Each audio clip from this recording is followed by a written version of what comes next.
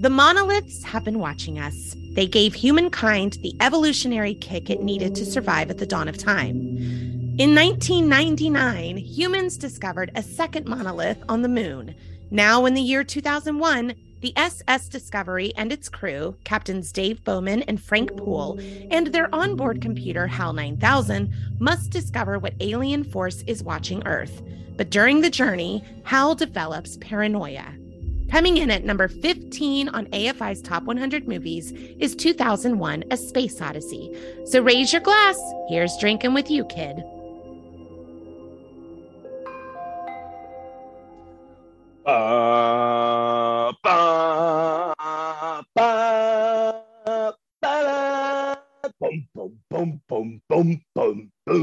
That's a great intro. It really is a great intro. All right. So our drink today, well, welcome everyone, first of all. So sorry. Thank you. Our drink today is from drinksfeed.com. And the ingredients, it is 1 shot Bacardi 151 proof rum, 1 shot of Malibu rum, 1 shot pineapple juice, orange juice, grenadine, and cherries. You fill a glass with ice and add shots of Bacardi and Malibu. Add a splash of pineapple juice and top with orange juice. Add grenadine for color and garnish with cherries. Serve in highball glass. All right, this looks delicious. What is this called? The Space Odyssey cocktail. Got it. I have no idea why, but that is what it's called. All right, so cheers, like Conrad. A sunrise, this like orangey. Oh, maybe that's why. Yeah, like the sun. You know, I mean, if you look at the sunset. coloring of the drink, like it goes from darker to lighter. Well, so maybe it is that whole kind of the point, maybe. That's what I'm thinking. That makes sense. It does make sense. Okay, good God! Like, even when I agree with you, you want to argue and be like, "Well, I thought of it first, but better." I'm literally okay. All right, ready to taste? Okay. Yeah. Shut up. Oh, hello. Oh. Wait, hold on. God, I love me some orange juice, y'all, in any drink. I don't know what to think about that. You know what that's good as? You cannot be serious. That is delicious. It's really sweet. I'm okay with that. Yeah. No, I mean, if I was like, well, oh God, yeah, that's a lot. I would do this in shot form. Delicious. I predict that I will have 3 of these tonight. Oh, girl. At least. So this came out in 1968. Let me tell you what was happening that year. It was kind of a big year. Both Martin Luther King and Robert F. Kennedy were assassinated. NASA's Apollo 8 space mission was launched.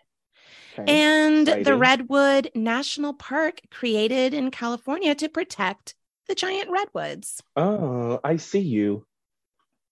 You see? Are you making an Avatar reference? Duh. Obviously. The films that came out that year were some fantastic ones. There was Funny Girl. Hello. Hello, gorgeous. Hello, gorgeous. There was The Odd Couple. My God, one of the funniest movies I have ever seen. And I don't even know. I need to check if it was nominated, because if it was, that's one I need to put, because it's so good. Planet of the Apes. Oh, I've never seen a Planet of the Apes movie ever. Like even the remakes, Rise of the Planet. The new ones are cool. I like. I heard they're really good, but I also heard they're sad. Although I don't know if I saw, because I think there was 3 of them. Yeah. I know I saw the first 2, but I don't think I saw the 3rd one.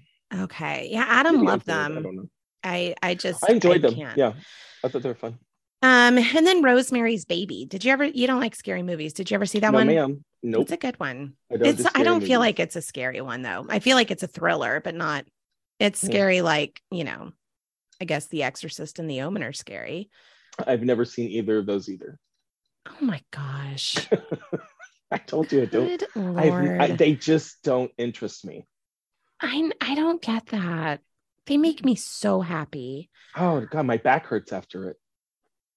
After a scary movie? Yeah, because I'm so tense and like tight and wound up and jump and. Oh, God, I love it. I love the adrenaline. All right. So books that came out that year, one is 2001 by Arthur C. Clarke. It is not the one that the movie's based on. This is a novelization of the movie, but it was based on something that Arthur C. Clarke wrote. So we'll get into that. There's the Sentinel something. The Sentinel, yes. Oh, that's just and I think it was a short story. Right. Okay. Which this movie could have been a short movie. But anyway, How dare you? I know, you're going to get so mad. A Wizard of Earthsea by Ursula K. Le Guin. I've never heard of that.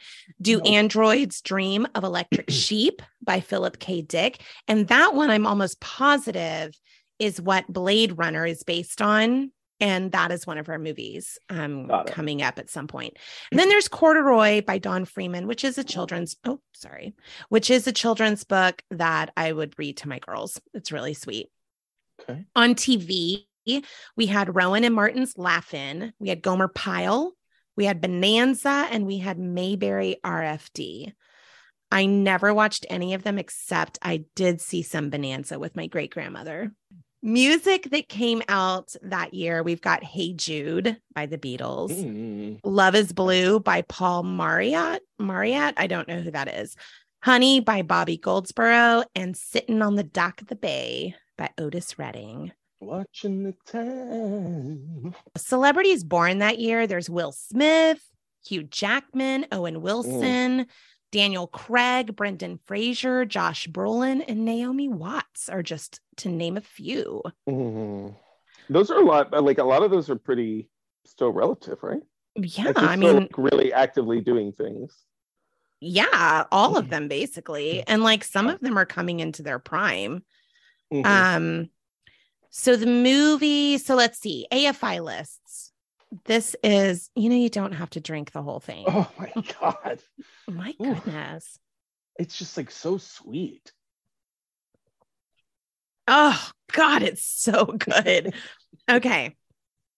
On the AFI top movies back in 1998, it was at number 22. Cheers, number 47.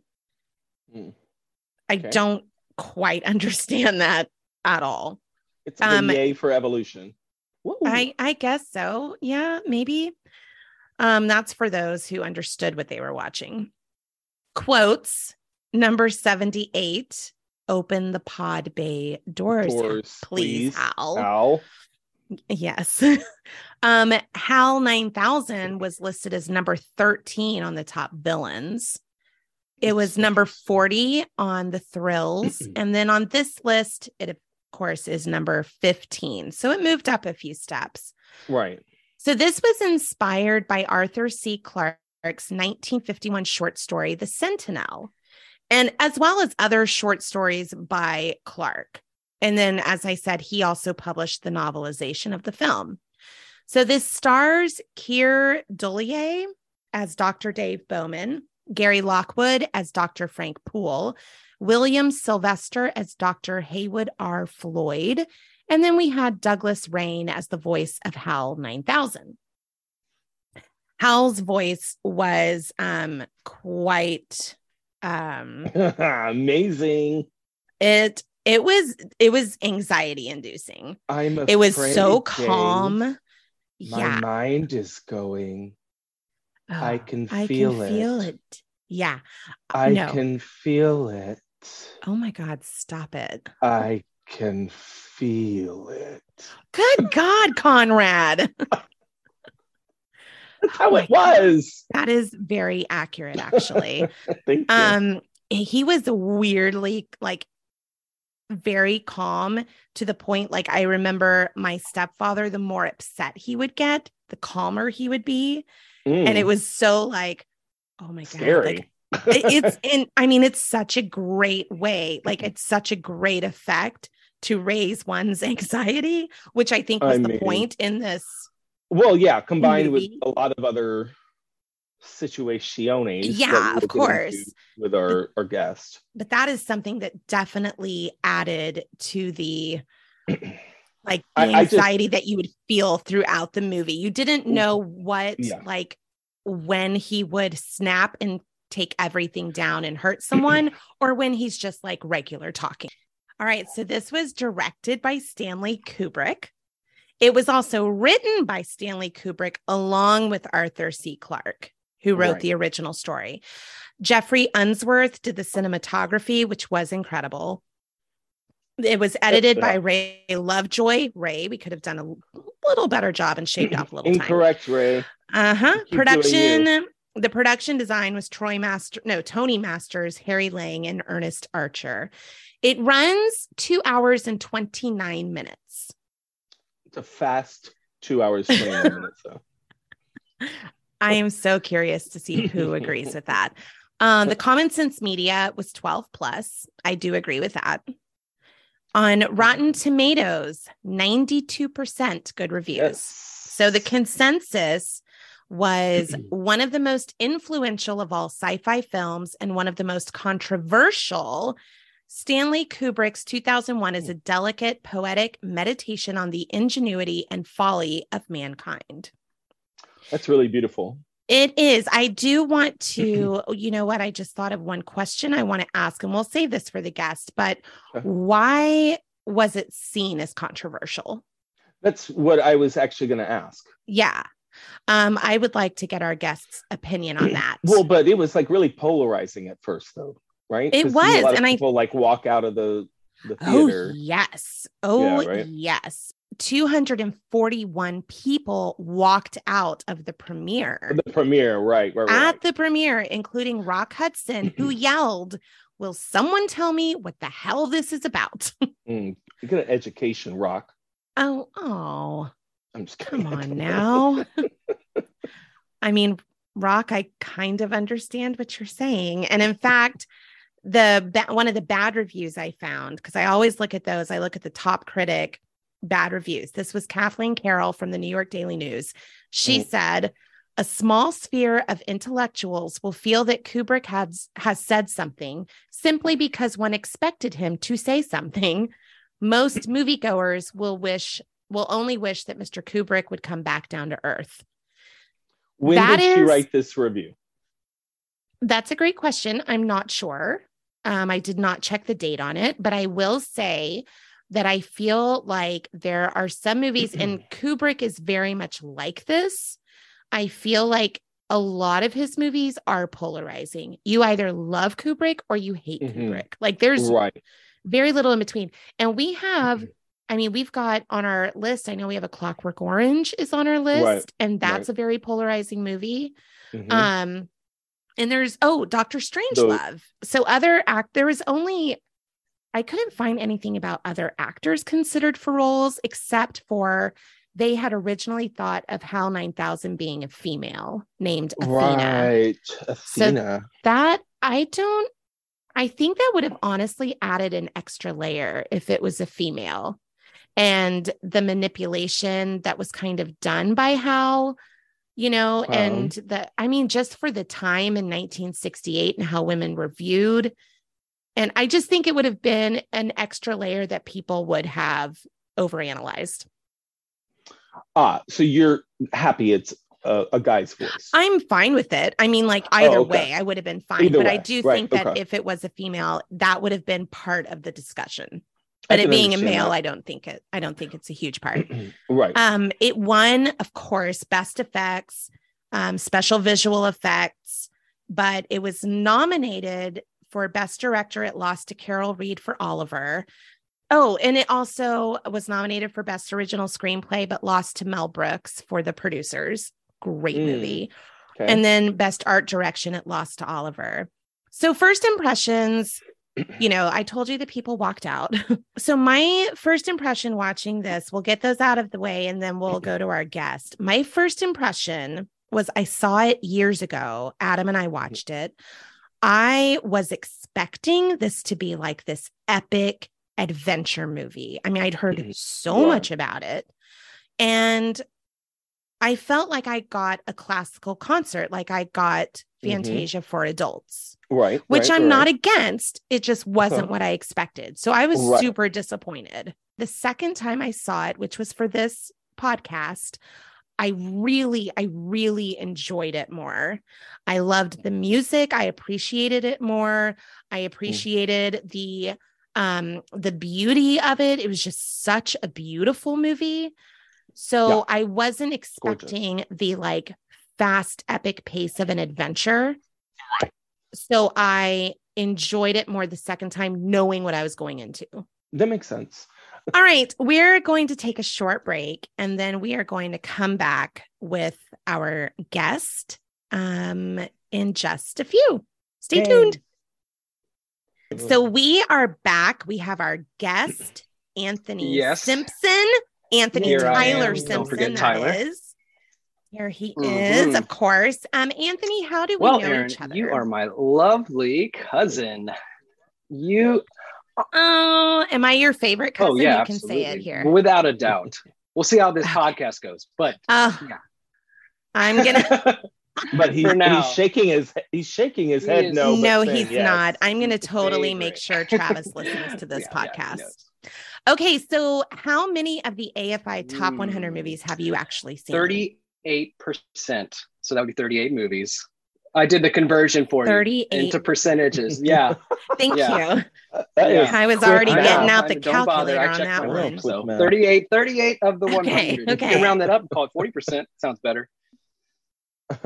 No, 38 it is. Yeah. To be fair, most of them on the list are pretty. They happened not in my lifetime, I would say. Right? Yeah, but I'm surprised because I know your dad loves old movies, and he has made me, just in Kerrville, he would make me watch old movies. And that's how I've seen the 38. It's him forcing me to watch. Okay. Well, there's a fair, dozen, maybe a little bit more than that I've like voluntarily went to go see just out of my own curiosity. But I would say majority of them I was persuaded to watching them. Yeah. Yes. Yeah. That makes total sense. So I think Conrad saw around 30 something. It was frighteningly low. 34. Yeah. Yeah. Yes. All right. So Anthony, when did you first see 2001: A Space Odyssey? I first saw it because it was, I believe, an extra credit assignment in Intro to Communications in like 2006. So it was like a completion grade. I'm pretty sure you watch it, write a paragraph about what it's about, and you get 100. So that was the first time I saw it. I had known about it, but I didn't really, I didn't have an incentive to watch it until that class. Gotcha. And did you like it when you first watched it? Yeah, that's weird. I guess I had mixed feelings about it. I think when I first saw it, I knew, like, I felt as though something significant is going on in the movie and something significant is trying to be communicated to me. But at the end of it, I didn't feel like I really got it. And then I felt like I must have missed something that happened in the movie. I must have turned away and missed a critical moment. And at the time I didn't have the patience to like go back and try and find that missed moment that I thought, I don't even think it was there. I think I saw the whole movie. And I think it was just it is a cryptic movie. So to not understand it the first time watching it, I think is understandable. So when I first saw it, I have mixed feelings. I thought it was a cool looking movie, but I didn't feel satisfied with the message because I don't think I got it. Yeah, it was. And that's one thing that the screenwriter, or, Arthur C. Clarke said, was that they wanted to leave the audience with more questions than answers. And I don't know how I feel about that. Great job, sir. But I don't know necessarily. That's definitely not my favorite type of movie that leaves me with more questions. I like things wrapped up in pretty bows and done, and I set it aside. To really wrap it up. I get it. Yeah. Yes. Yes. And I don't mind making my guesses and analyzing throughout the movie. That's fine. But at least at the end, and also because you read interviews and stuff, they never clarify anything about what the movie, like the messages of the movie. They never say a word about it. So even reading that stuff after, that didn't help at all. So it really is kind of misleading to go into it thinking, oh, this is a sci-fi movie. And it's touted as like one of the greatest sci-fi movies of all time. But in sci-fi movies, like I can't think of a sci-fi movie that has the audience was intended to be adults and have it be rated G and like have no monster, villain, blood, gore. Yeah. This movie's rated G. I saw that earlier today. I was like, what? But I mean, it makes sense. It's not that I wouldn't want to rate. I wouldn't want to rate it a PG. I think it's not PG. I think it is G. I mean, there's not. Well, okay. I don't know. There is some like, you know, malicious moments maybe where you can interpret that where maybe it could get PG, but I think a G is a solid rating for it. And for a sci-fi movie and being an adult, you kind of go into it thinking, oh man, the movie Alien or, you know, the movie It or something like that, where you're like, ooh, it's going to be so good. And then you're Blade Runner, like you're all kind of of those misled, types. where you kind of like, you're watching the movie waiting for something conclusive to happen. And it just doesn't happen the way that you want it to. I'll say that. I love the anticipation of it. But I think a lot of the tension created in the movie lies in these very long, drawn out shots, right? It's like, okay, I'm staring, I'm looking, and you know, there's not very many panned shots in this movie. They're almost exclusively single shots, right? And so, you know, I find myself looking at like all parts of the screen in these long, like I look at the background, I look at the, you know, the lighting, and then I look at the colors, and then, you know, it really gives me time to kind of take in this image that I'm seeing. And then also, you know, driven by the music at whatever time in the movie, you know, this kind of like warbly, scary music that they do, you know, creates an added anticipation when it's combined with this like really long drawn out scene of like, okay, is it gonna explode? Is there something gonna come out? Is there, you know what I mean? See, but then like, don't you find yourself disappointed when there's not? No, because then it goes to the next like, you're kind of just like thing. It's almost passing the baton of like, it's like you're watching it, and it's like it's picking up, and then you maybe it goes transitions to the next scene, and then it kind of just picks up the story right away, and you don't really like contemplate too much about what you just saw, because now you're already captivated into the screen. So you're like, oh, I got to get it. I got to get what's about to happen. I have to understand what's going to happen next, kind of thing. Because I agree, like the music is very definitely makes you feel like something's about to happen, like a jump scare is about to happen, like someone's going to pop out of the corner. Yeah. I don't know. That's what I find frustrating, is that you don't get that payoff of, you know, okay, we're building, and okay, now they're just talking. You see, to me, I don't think that there's never not a payoff. I just never felt like disappointed by the end of a scene or the end of, I mean, sometimes I was like, what? You know what I mean? Like, okay, let me like earmark that in my head to try and remember, you know, what was that about?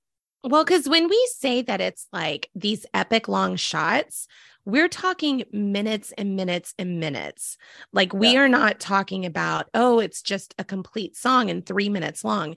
No, it's like 7 to 10 minutes long that you just see them floating in space or doing something. So one shot, that's an exaggeration. Okay, well, I don't think it is. But that's also, an exaggeration. You're an exaggeration. I mean, exaggeration. so this was shot in like 1968, and like, there's no way. I think the people that watched it in 1968, when they were watching those long shots that we may interpret as like boring and like move on already kind of vibe, the people in 1968 were probably like mesmerized by all these camera tricks and different shots and the music, and because this was the first like real like sci-fi special effects, not sci-fi but special effects sci-fi. Wasn't it considered like the first sci-fi movie, the first official like feature length? Well, and it's in the version that we know of it today. So sci-fi before that was like, you know, giant ants or giant spiders, anything Martian related or things like that. Right. Anything alien, And then 2001 came along and created this realism that, to me, a lot of these shots still look very real to me. And it's like, it just kind of is like, okay, that's really pretty cool. That spawned creating George Lucas and creating Industrial Light and Magic, and then Industrial Light and Magic went on to create pretty much any special effect you've ever seen. Right. You know? Yeah. So they really are a pioneer in this genre. The new Star Trek movies would not be here. Star Wars would not be here. It really set the standard.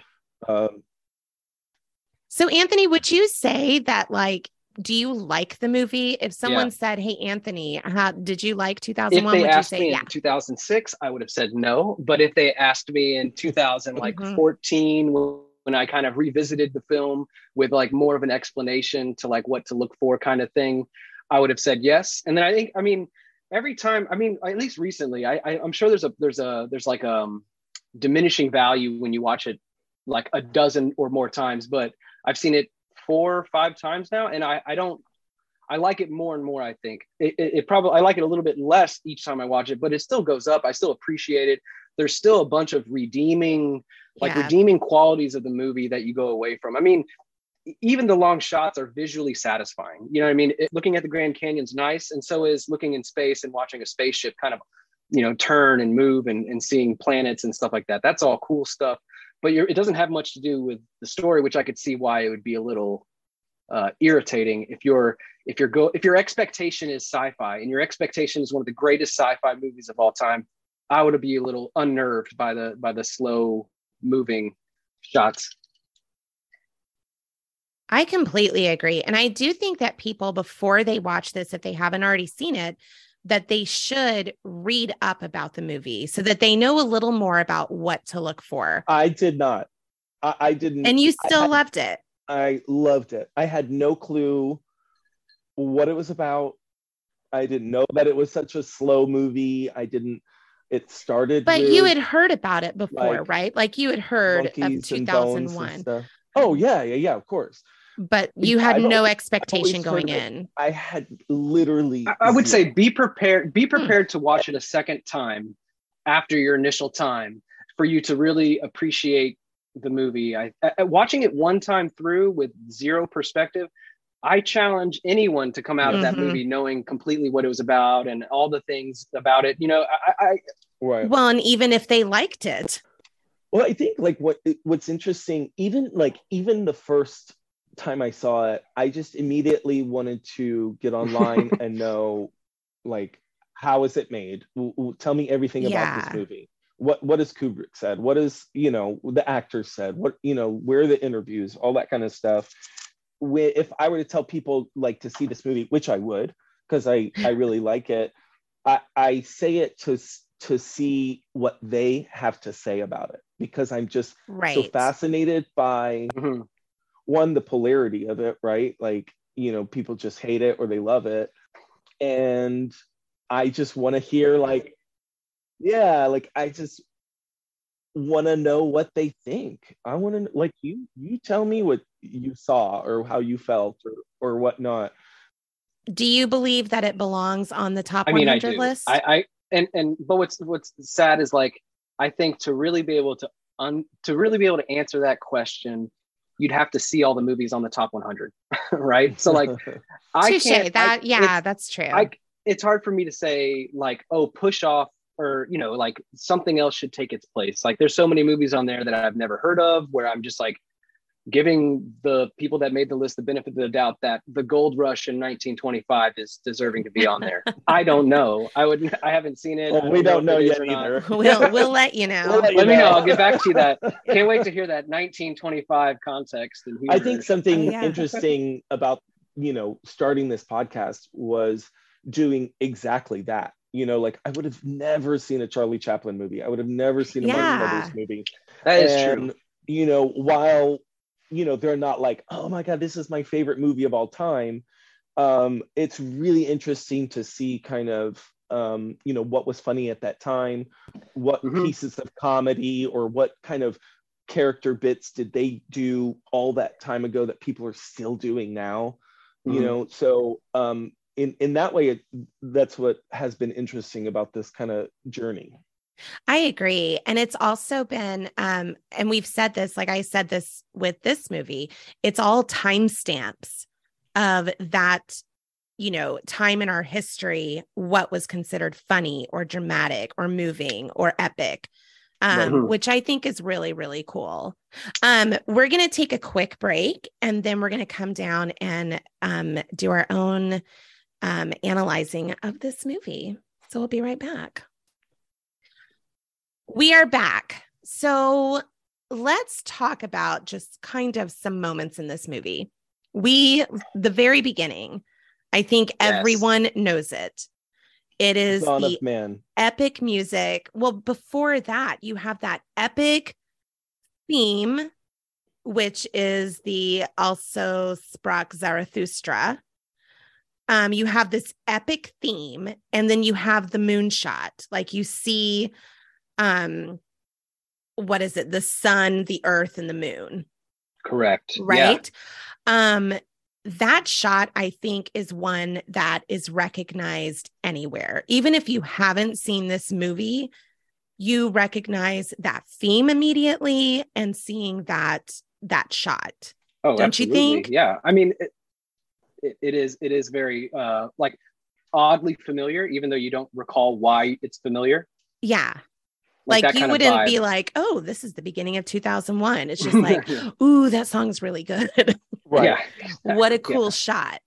Well, when I heard the music, I was like, oh, I didn't know this was like where that was from. From this, Not that, yeah. You know what I mean? Not that that's where this is from. Right. But this is definitely one of those movies. I mean, because obviously that was written very long ago. Right. But it's kind of like with Casablanca, what we were talking about with As Time Goes By. Yeah. That was written 11 years before the movie, but it's the movie that made so famous, right? Right. So in this 2001 is what brought that to the forefront and has been associated with space, I feel, ever since.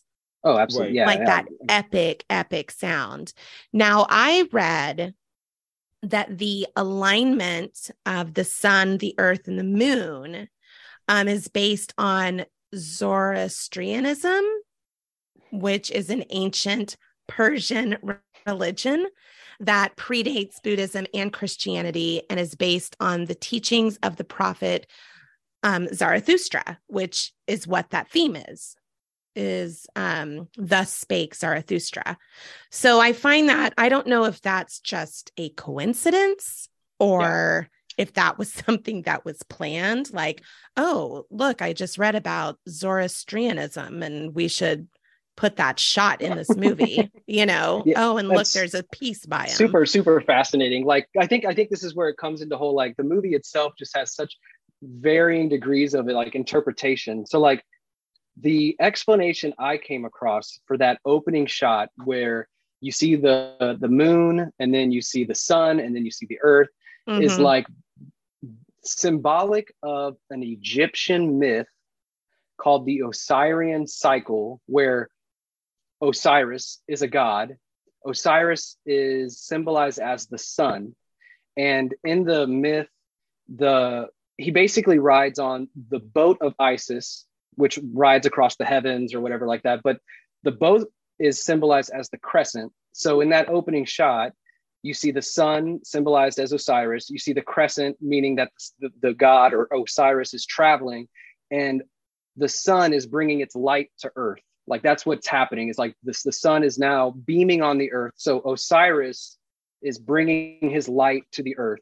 And that's the opening shot. And then the next scene is the sun rising on earth. And when you first see the earth, it's barren. There's nothing going on. There's, I think, crickets chirping, something like that. But then as the sun rises and as the scene kind of advances and progresses, you see more and more animal life. You see the pigs, you see plants, vegetation, monkeys, and all of those creatures. There's no, even though they're in competition of like the plants, you don't see the monkey hurt the pig necessarily. There's some shouting and things like that, but essentially they're all living in harmony. There's no death. There's nothing like that. And that kind of goes into it symbolizing an age of like innocence, which is the dawn of man, which can kind of like go to the whole Garden of Eden moment where there's this like perfect kind of life where everything has its purpose, everything is like in the food chain kind of thing.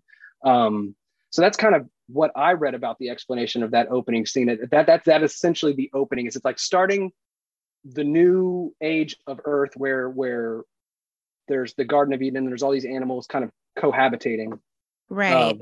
Which, I mean, pretty epic of a moment to capture, I guess. See, I find it fascinating that right from the very first moment of this movie, there can be tons of different interpretations. Like that exactly. just sets it up for you that like, okay, this movie is going to mean something completely different to everybody. Because even that, my gosh, like even the music starting from the first second of this movie, there's different ideas about what it is. So we have, you mentioned the, the apes down there and everyone living in harmony. And really it's just like I thought the main focus was like these two tribes of apes that were fighting over like a watering hole or something. And they were just like posturing and, that's really all it was until we get to that one ape who learns, that he can actually use bones as a weapon. And then they get into their our first fight scene, or I guess our only fight scene in this movie. It's the birth of murder. It is. It is the birth of murder. Jaguar kills that one ape, right? Funny enough, I was curious. So like, I thought like, man, it must have been tough being that monkey man guy and having to just be like, all right, a jaguar is going to come at me and then just going to have to let it happen. Like, I was like, oh man. So I thought, I was like, this guy has to be like a stunt man or something. So I look him up and he's actually identified in the cast list among all the other apes. And it's just a regular guy.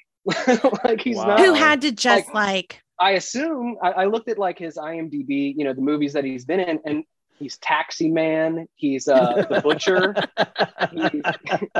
He's a boss in an office. Just your everyday he's just like guy. An extra. And I was like, man, they had to convince an extra to let a jaguar come at you. Oh my god! How much did you get paid? One extra breakfast. Exactly. And a pat on the back. He got credit. That's it. That zebra was a real dead horse that they painted. What? By the way. What? Wow. Well, zebras are hard to come by, I guess, but dead horses, there's plenty of those. Hell? So then night falls and you see the monkeys or the apes in the cave and they hear the growling outside. So they're all kind of scared and just being in there. And then you see there's like a newborn ape being with them. And then cut to like a red, like the sun is setting or rising maybe. But you see that crescent symbol again. And I think that's a callback to the first scene where the crescent represents the boat that the god is riding on coming to Earth. So that crescent, the next morning, what happens is you wake up to the monolith. And that's when, okay, now this is a whole other thing. Like now all the monkeys are all unsettled, disturbed, kind of like baffled by this. Because they know, I mean, I'm interpreting, right? But they know that what they're seeing didn't occur in nature. It has to be something with an intelligent design, something created, so they touch it, or the one ape does, and then they all eventually touch it. And then what we have is that next scene where the monkey is in the dirt looking at the bones. And for like a split second, maybe half a second, they cut to imagery of the monolith, the sun, and the crescent again, where like the sun, it looks as though it's rising above the monolith. And then what's above the sun is that crescent. So it cuts to that for a millisecond. And then that's the moment that the monkey grabs the bone and starts tossing it around. So it's like the imagery is trying to connect them all. Like the stone, the sun, the crescent are all tied to intellect, knowledge, enlightenment, evolution. Creation, all those things. So he grabs that tool, swings it around. And then I was wondering, like, what camera trick do you do when they just showed that pig just drop to the ground? Did they back in 1968? Did they just kill pigs on camera? Maybe like a little blow dart or something. What to make it drop? I guess I don't know. And then I thought, well, maybe maybe they're capturing it like standing up and playing it backwards, but I was like, no, I don't think that works either. So I don't know what trick they did. But I they don't do know a if call. PETA was around then, or if They there weren't. was They any couldn't have sort been. of like, Right. you know, Shame. anyone Well, they used looking. a dead horse. Right. Yeah. Right. So I'm like, how did the horse die? Is my next question. Oh, yeah. But yeah, I don't know if there was anyone around like checking, make sure you don't hurt, you know, any of the animals. I doubt that there was. I feel bad calling them pigs. I know they're not pigs. They're definitely something. They have a name, and I don't know what it is, but it is what it is. They made that drop. Yeah. Then the tool gets made.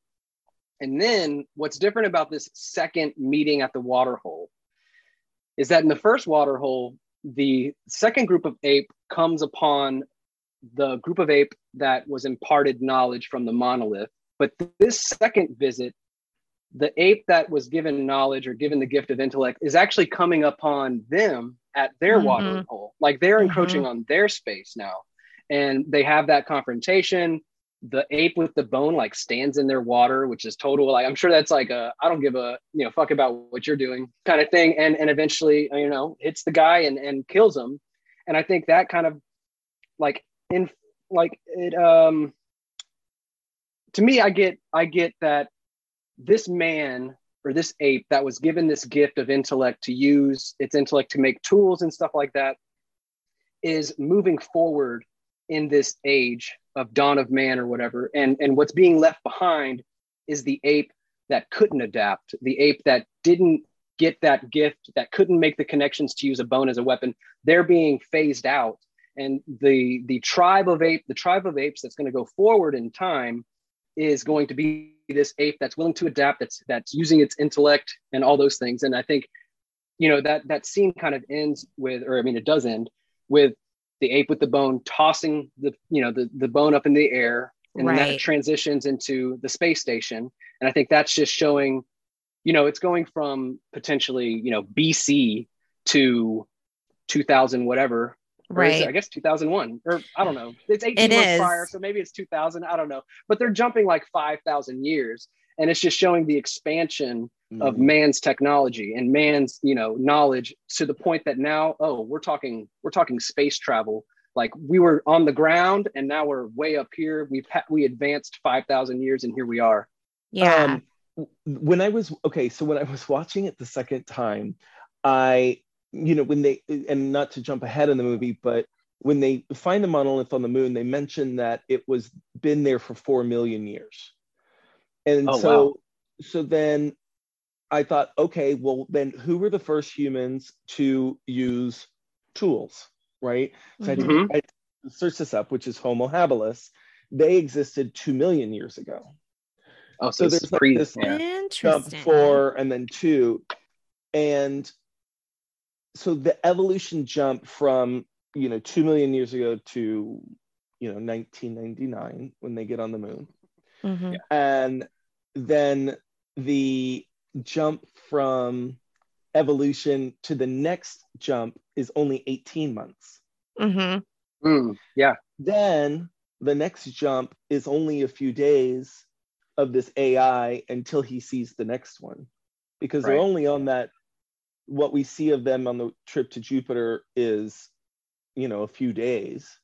And then like the next one, when he's going through this wormhole or whatever, could be almost even a shorter amount of time. So it almost seems like the time in between evolutional gains keeps like shrinking throughout the movie. Well, if you look at just history and like technology and AI, when it came about, like it went up so much in such a short amount of time. Yeah, exponential growth is what they call it. I think exponential growth, where it's just constantly like compounding its speed. Like it just keeps going, and it ramps up like that. I think that is exactly what Conrad mentioned, is that you're seeing these evolutionary jumps in shorter periods of time. And I think that's I would think that's accurate. I think that kind of does play into reality a little bit. Yeah.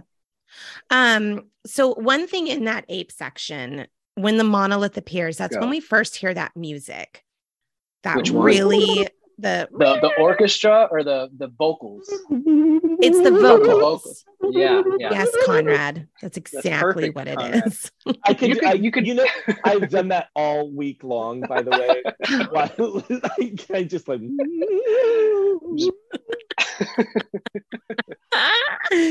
Yeah, that's when we first hear it, and That's the music. It is fucking creepy. It's unsettling. Whenever that monolith appears, and we hear That's that, a good word for it. It makes me very anxious.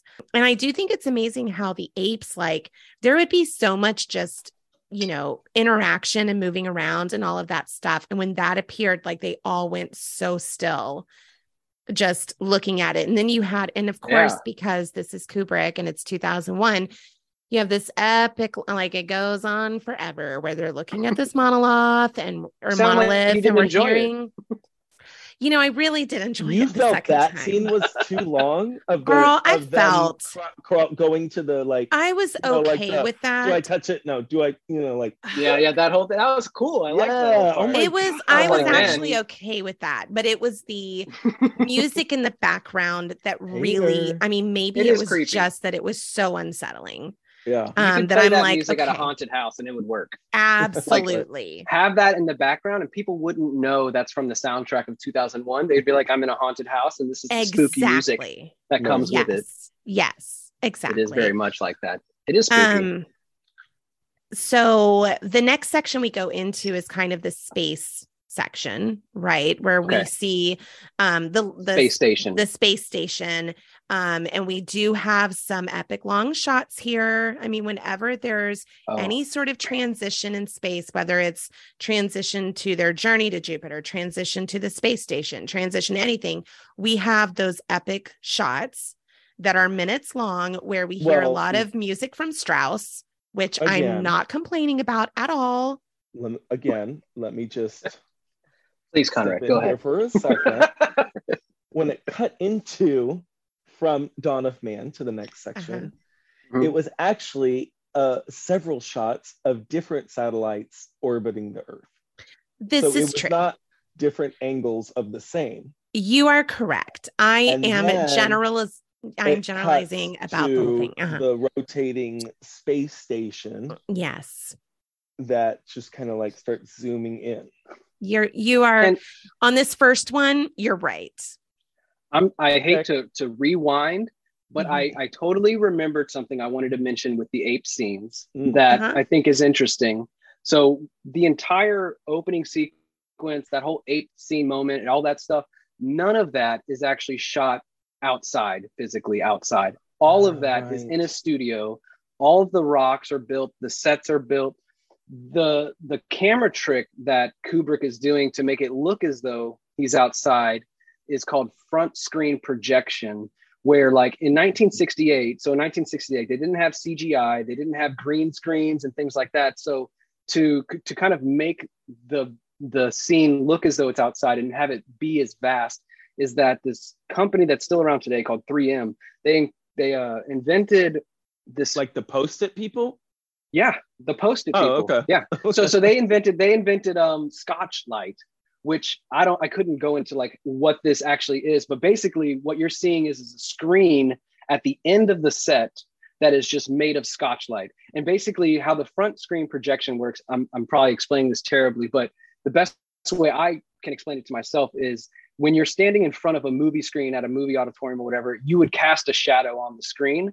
But with front screen projection, they use mirrors and some other kind of things where you can stand as though you're casting a shadow, but there is no shadow cast for you. It looks as though you're in the picture. So that is pretty much the camera trick he uses throughout the movie. I mean, yes, he uses it in the Ape Man scene, but he also does it on the moon, where at the end of the set is just this massive Scotchlight screen that is basically using that front screen projection to kind of do that camera trick. And I think that's what Kubrick is kind of doing, is he's just like, all those shots, I think he's kind of experimenting with what looks cool. And I think 100%. He just runs with it. I think 100%. He goes, how can I can make this spaceship look like it's in space doing this camera trick. And at the time, nobody was really doing that at the level and the accuracy that Kubrick did. So he was like, let's just play this out. Like, this stuff is groundbreaking. Let me make this whole scene like 5 minutes long of just camera tricks and the space station rotating and stuff like that. So I thought that was a really cool little factoid about the movie, because when I first saw it, totally thought that was all outside. I was like, this is, he went to a desert. He went to a desert and made all that, took all that shots and stuff. Yeah, but that's actually, why I think like some of these shots just seem, because it's not CGI'd. It's like, man, this is just how they do it. Fascinating to watch. It's just so fascinating. I think that's one thing, not a problem I have with it. I get it. But I also think a lot of this movie was made to show off these new tricks. Mm-hmm. I think that the story was very thin. I mean, it just was. I think intentionally, though. They did the same thing in Citizen Kane, where they show new camera tricks and new camera shots. And I think that played a big part as to why Citizen Kane is number one on that list, is because in 1935, no audience had seen. Was that 1935? That was not. I guessed. I just pulled it out of my ears. Let me go back and check. Wait a second. 1941, 6 years off. 6 years off. It was 1940. I wouldn't have even guessed that. I'm giving myself a pat on the back. That was pretty cool. You should. That was actually within a decade. That's pretty accurate. Yeah. So I think AFI and that top 100 list is probably not littered. That's a bad word. For the lack of a better word, littered with things that were groundbreaking for the time that it was made, and not necessarily a movie that like resonates deeply within you kind of thing. I think a lot of it is just for the time being, I think, how it was then. Yeah, which in their defense is one of the requirements for being selected for this movie. It is a requirement. So that's a criteria. How, like the impact it's one of the criteria, of it. Yeah, it was like the impact on the culture or on Oh, technology. wow. Okay, that kind of changes. Okay, that changes my viewpoint. So I do believe this belongs on the list just because of how much it inspired. But it also it felt like, considering that it's 2.5 hours and the story is as thin as it is, that it did feel kind of like a show and tell. Yeah. Of like, look at the new things that we've got. I won't deny that. That is mostly accurate, I would say. It is definitely, it feels long. It really does. It does. And it's very quick for me. Really? Yeah. Even especially if you remove, because to me, Dawn of Man is almost a different, like it's like a setup to kind of the movie. Yeah. I think if you isolate the profound music moments, if you isolate just those profound music moments and just watch those, you could come away with most of what the story is about.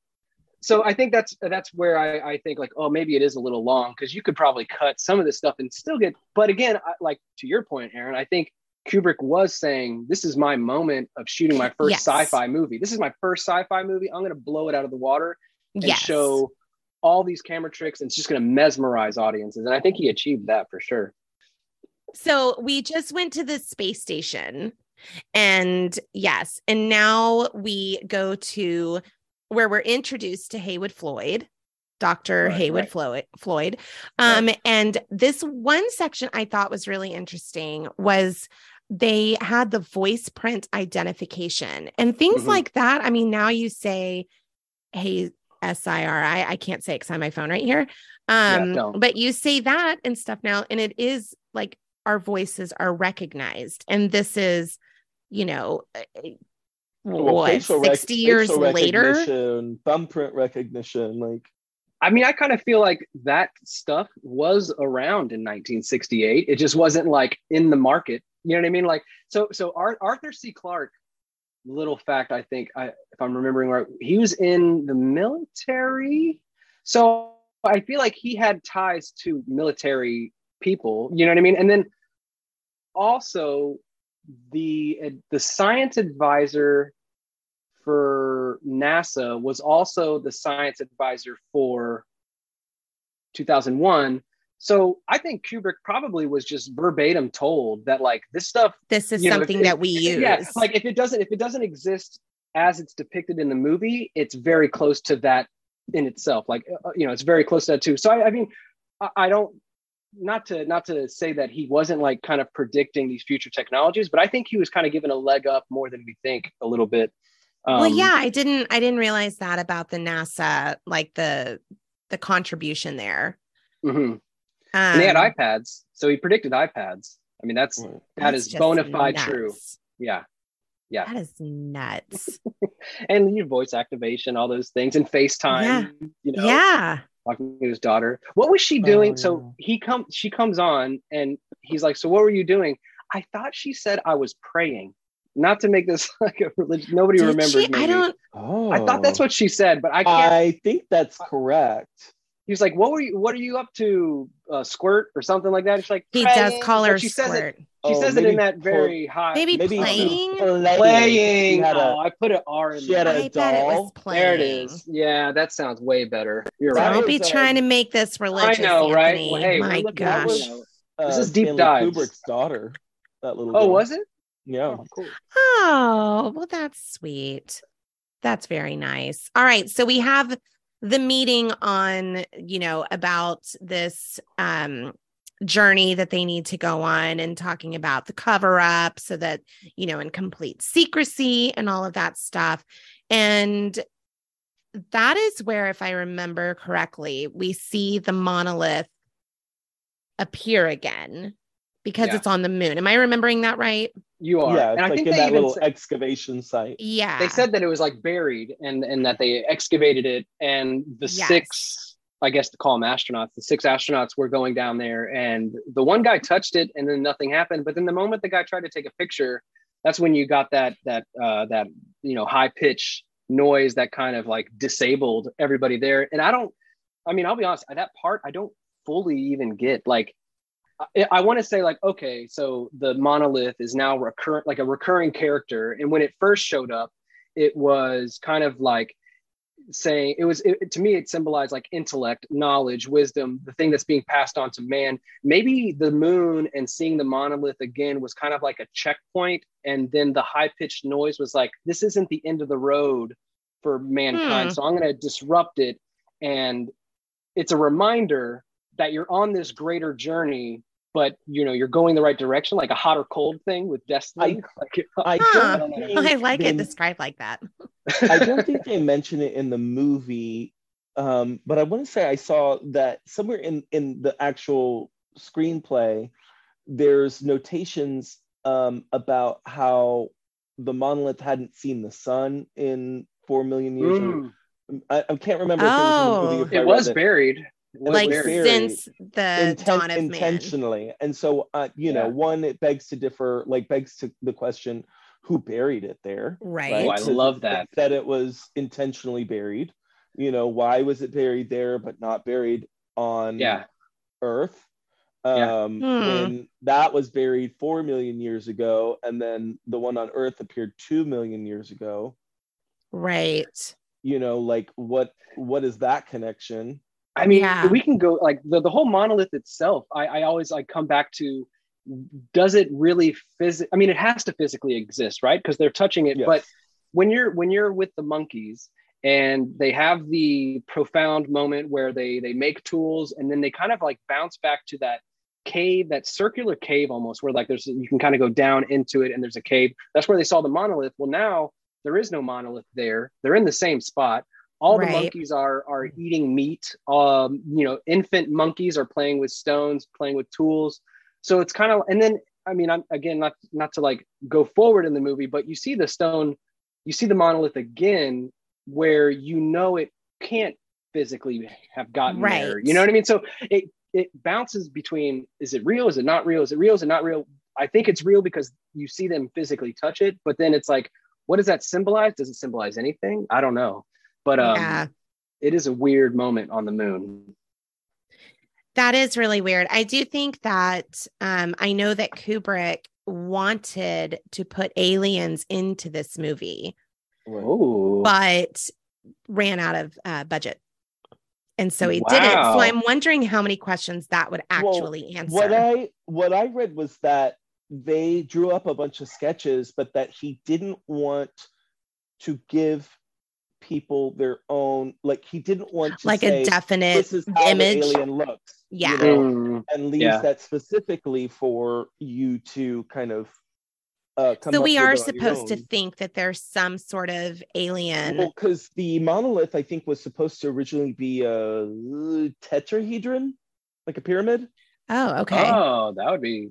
That was Look the at original. you busting out your SAT words Yeah, instead of thank you. just saying a pyramid. Pyramid. But thank you. Well, I guess I could have just said a pyramid. You really could I mean, have. you ultimately did say a pyramid. I'm but a math nerd. I'm a math Yeah. nerd. No. I appreciate it. And so they changed it because they didn't want it to remind them of you know, the pyramid or feel like it has any connection to that story. Yeah. And then to your whole depiction of aliens, like, to me, aliens are an intelligent life greater than man. And if you interpret this movie as man's like predestined journey to becoming godlike, then aliens are in a way gods themselves because they're so intellectually advanced, or more intelligently advanced than man. So maybe he didn't want to have aliens in there because man themselves are kind of on a journey to becoming aliens themselves to another planet by being godlike, So we have our Jupiter mission section, and that is where we meet Hal, who sounds very human. The antagonist, maybe? Yes, I would say so. And the humans depend on him completely, much like how we depend so much on technology now. Like we are just slaves to it. Couldn't do this. And there's the question on this is very true. We could not. Thank you, Hal. Thank you, Hal.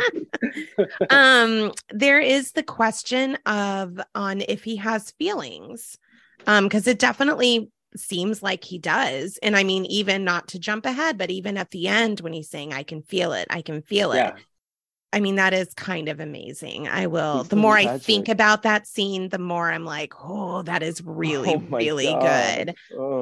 Do you think that, that AI can feel? Yeah, it's weird. I think we when we hear the word feel, we immediately go to touch. I think that's where my mind goes, is like touch. And I'm like, oh, no, AI doesn't have the capacity to touch feel, right? Right. And then if you're like, okay, well, if we're not talking about physical touch, then we're talking about emotions. And what emotions are, subjective, that like what one feeling is to one person may not be the same feeling as another. You almost disproving emotion is very difficult to do. And I think when it comes to the question of AI, like a way that I would maybe think of it, and it reminds me of an article that came out, I think not this past year in 2023, obviously, but in 2022, where a Google scientist was building up some AI dialogue software where you like chat with it basically. And the Google scientist came to the conclusion that he thinks this AI software is sentient, that it is its own being kind of thing. And Google kind of like, gave him a gag order, and he wasn't allowed to, say anything after that. But immediately after that story, a bunch of things came out how, oh, it's impossible that it's sentient. It can't be sentient. All these things saying how it can't be. And I would like for them to take the position of assuming it is sentient and then disproving that it's not sentient. If you have some AI saying, oh, I feel this and I'm afraid and I'm scared and I'm angry, all those emotions, how do you possibly, I don't know how you could begin to disprove that. And then it's like, what is being sentient? If it's feeling, then it seems like, it's like a big contradiction, I guess, with like, because the AI was created by us, man. Right. So in that creation, like we're not perfect, so we're going to make the AI not perfect. So who knows what it's really spitting out? How do we know, kind of thing. I do think, I guess I would say AI can get to a point that it can feel. Whether that means it's sentient or not, I don't know. I guess I don't have a firm grasp of the meaning of sentient. I think eventually, I think like, when you think of, say, like if you were to play an AI computer robot or whatever, I don't know, Dumb and Dumber, or, There Will Be Blood, right? Mm-hmm. Will they cry or laugh? Like, are those feelings without context, Right. without saying, hey, this is a comedy that came out in such and such year? Do you put a movie in front of them and what is their response? And to me, that's a next level of interpretation and understanding certain feelings and or emotions.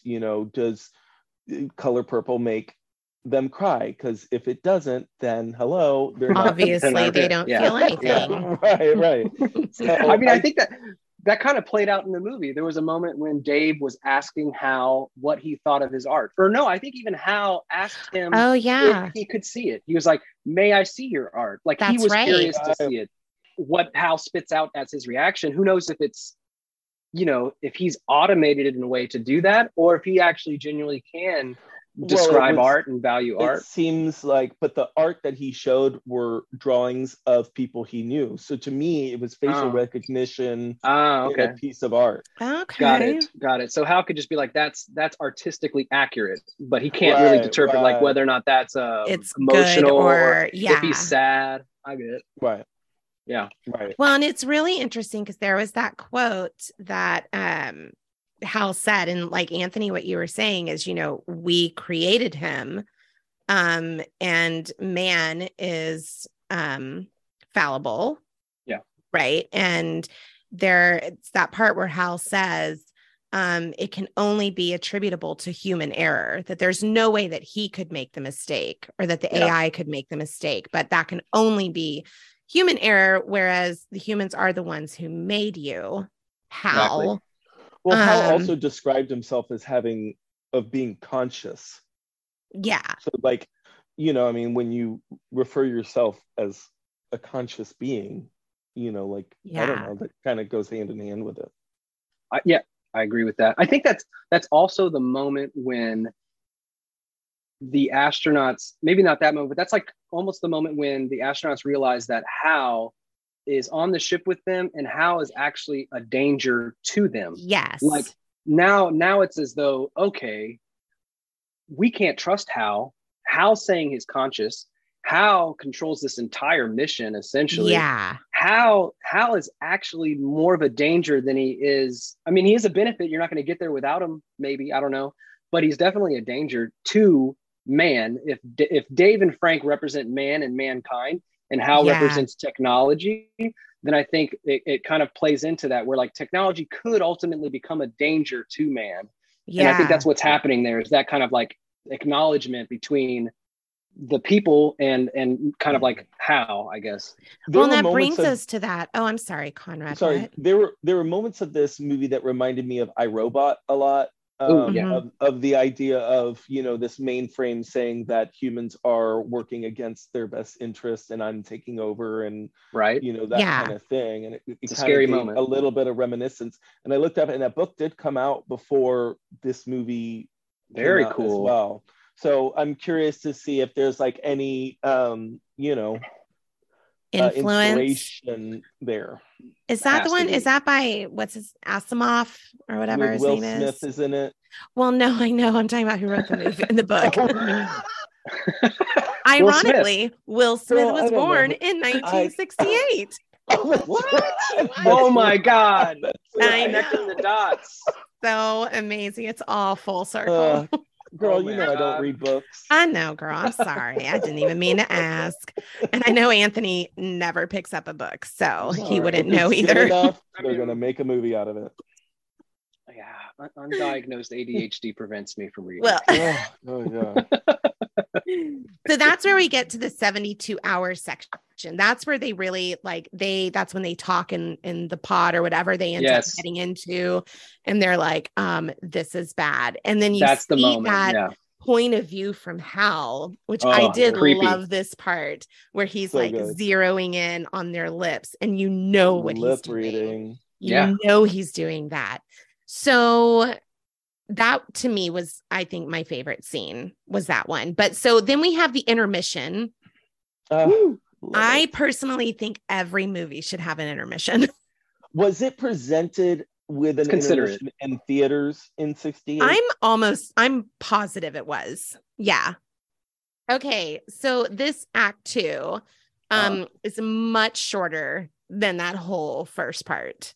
Correct. Much shorter and much more like moving forward. I mean, that moment was the moment that the audience sees that Hal is actually observing them and reading their lips. That's the jumping off point to the conflict of the movie. Yes. Like that's when you're like, oh, now I'm confronted with this good evil, kind of dynamic, I think. And you're right. I think it is shorter because now it's like, okay, now we're moving. Like this is lovely that they get to that 2 hours after we began. It's very nice that that's when we hit the conflict. Hal is now dangerous, and correct me if I'm wrong, which I'm waiting for you, Conrad. This is like shortly after intermission. We go through once, who is it? Dr. Poole. Frank is out in space, right? Yeah. And he gets killed. Pushed. Yeah. He gets murdered. When that little thing turns around like that, and then the shot of the little claws coming at you, and then he flies by through the window. It's got the cricket noises, and as soon as he's dead, it goes silent. So what? Yeah, I hit. So you hear the breathing. What in the background to me is like the hissing of the machine going. That's what I hear. That's like what I thought I heard. Working in the background of like a. I feel like I heard crickets or like a, I mean, more of a commentary, like you heard crickets, like nobody enjoyed it. You know what? Maybe I was literally hearing crickets. That's really what you're doing. You're just being symbolic with what you mean. I don't think there's too many crickets in space. So no, there's not. Touché. But it was the vocalizations. Because I think it was another vocalization point, like the monolith, but it was slightly different, where it was a different kind of unnerving. But I did love that you hear all of that. And then obviously the breathing stops, but everything, like the whole scene, that is when I feel like you notice how much music has actually been in this entire piece, because in that scene, everything goes silent. Yeah. And the silence is deafening at that point. Yeah. So that's kind of amazing. But then we go through Dr. Brown. Dave Bowman. Yeah. We go through Dave, Doc Brown. That's what I'm thinking of. We go through Dave. Michael J. Fox. Yes. We go through him. I mean, making that realization and then him going after Hal to shut him down. Like that happens. To me, I think the second half of the movie went so much faster than the first. That it felt like that happened pretty quickly to where I was like, we still have a lot of this movie left and Hal's gone. Yeah. Well, Hal's gone. Wait, you mean Frank? No, when he goes to like, take off or is going in the control room and shutting Hal down. Right. Well, right. The logic memory thing. Yeah. Okay. You're right. Yeah. It felt like that came pretty quickly in Act 2. Did he kill the 3 hibernating ones after Frank, though, right? Or before Frank? I can't remember now. Because he kills, the life form, when the 3 hibernating and you have the heartbeat and the things that are beeping, and all of a sudden it's like they malfunction and it's like beeping red and it's like super quiet and then it's loud beeping and it's just like super. I feel like that had to be after. But I don't know. I think it is after. I think it was after. That's the only thing that makes sense because he was moving pretty quickly. It was because that's when Dave got in the pod to go get Frank. Yeah. Oh, got it. I noticed those other 3. That even the machines, even the sounds in the spaceship, in the pod, whatever, had their own rhythm going. Like that was part of the soundtrack as well. which I thought was very cool. Cause like we get away from our classical Strauss and all of that.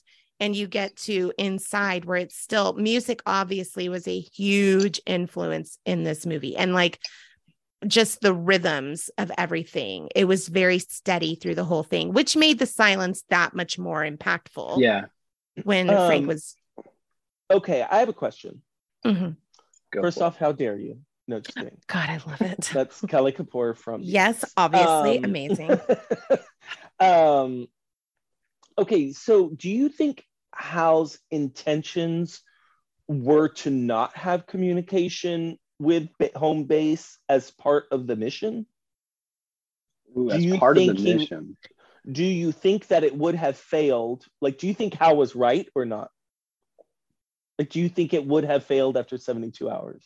Yeah, man, that's a good question. Because like, or do you think he set that up as a way to disconnect communication? I feel like he set that up. That felt very intentional. That's the malicious moment. I think, where all of a sudden now, I think that's when, ever since that moment where he lip reads, I think since then that's when Hal is starting to plot against man. Yes. Right. Yeah, I totally agree.